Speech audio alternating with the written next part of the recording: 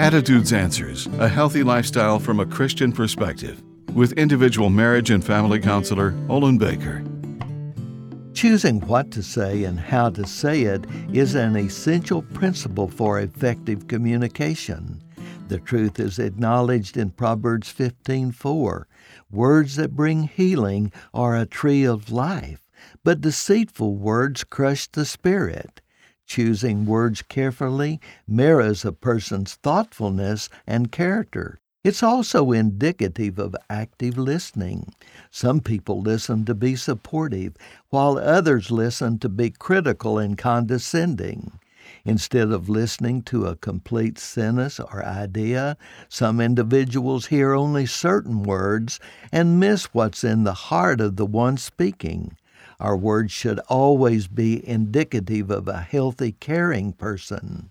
It's important to remember that what's in your heart and mind reveals your true character. Listen to Psalms 37:30-31.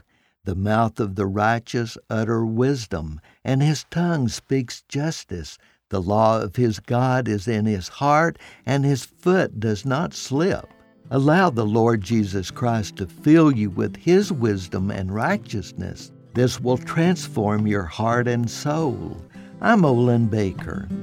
Attitudes Answers with individual marriage and family counselor Olin Baker is focusing on the series Building Bridges.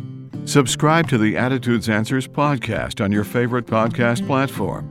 You can also read this and previous programs at attitudesanswers.blogspot.com. And thanks for listening.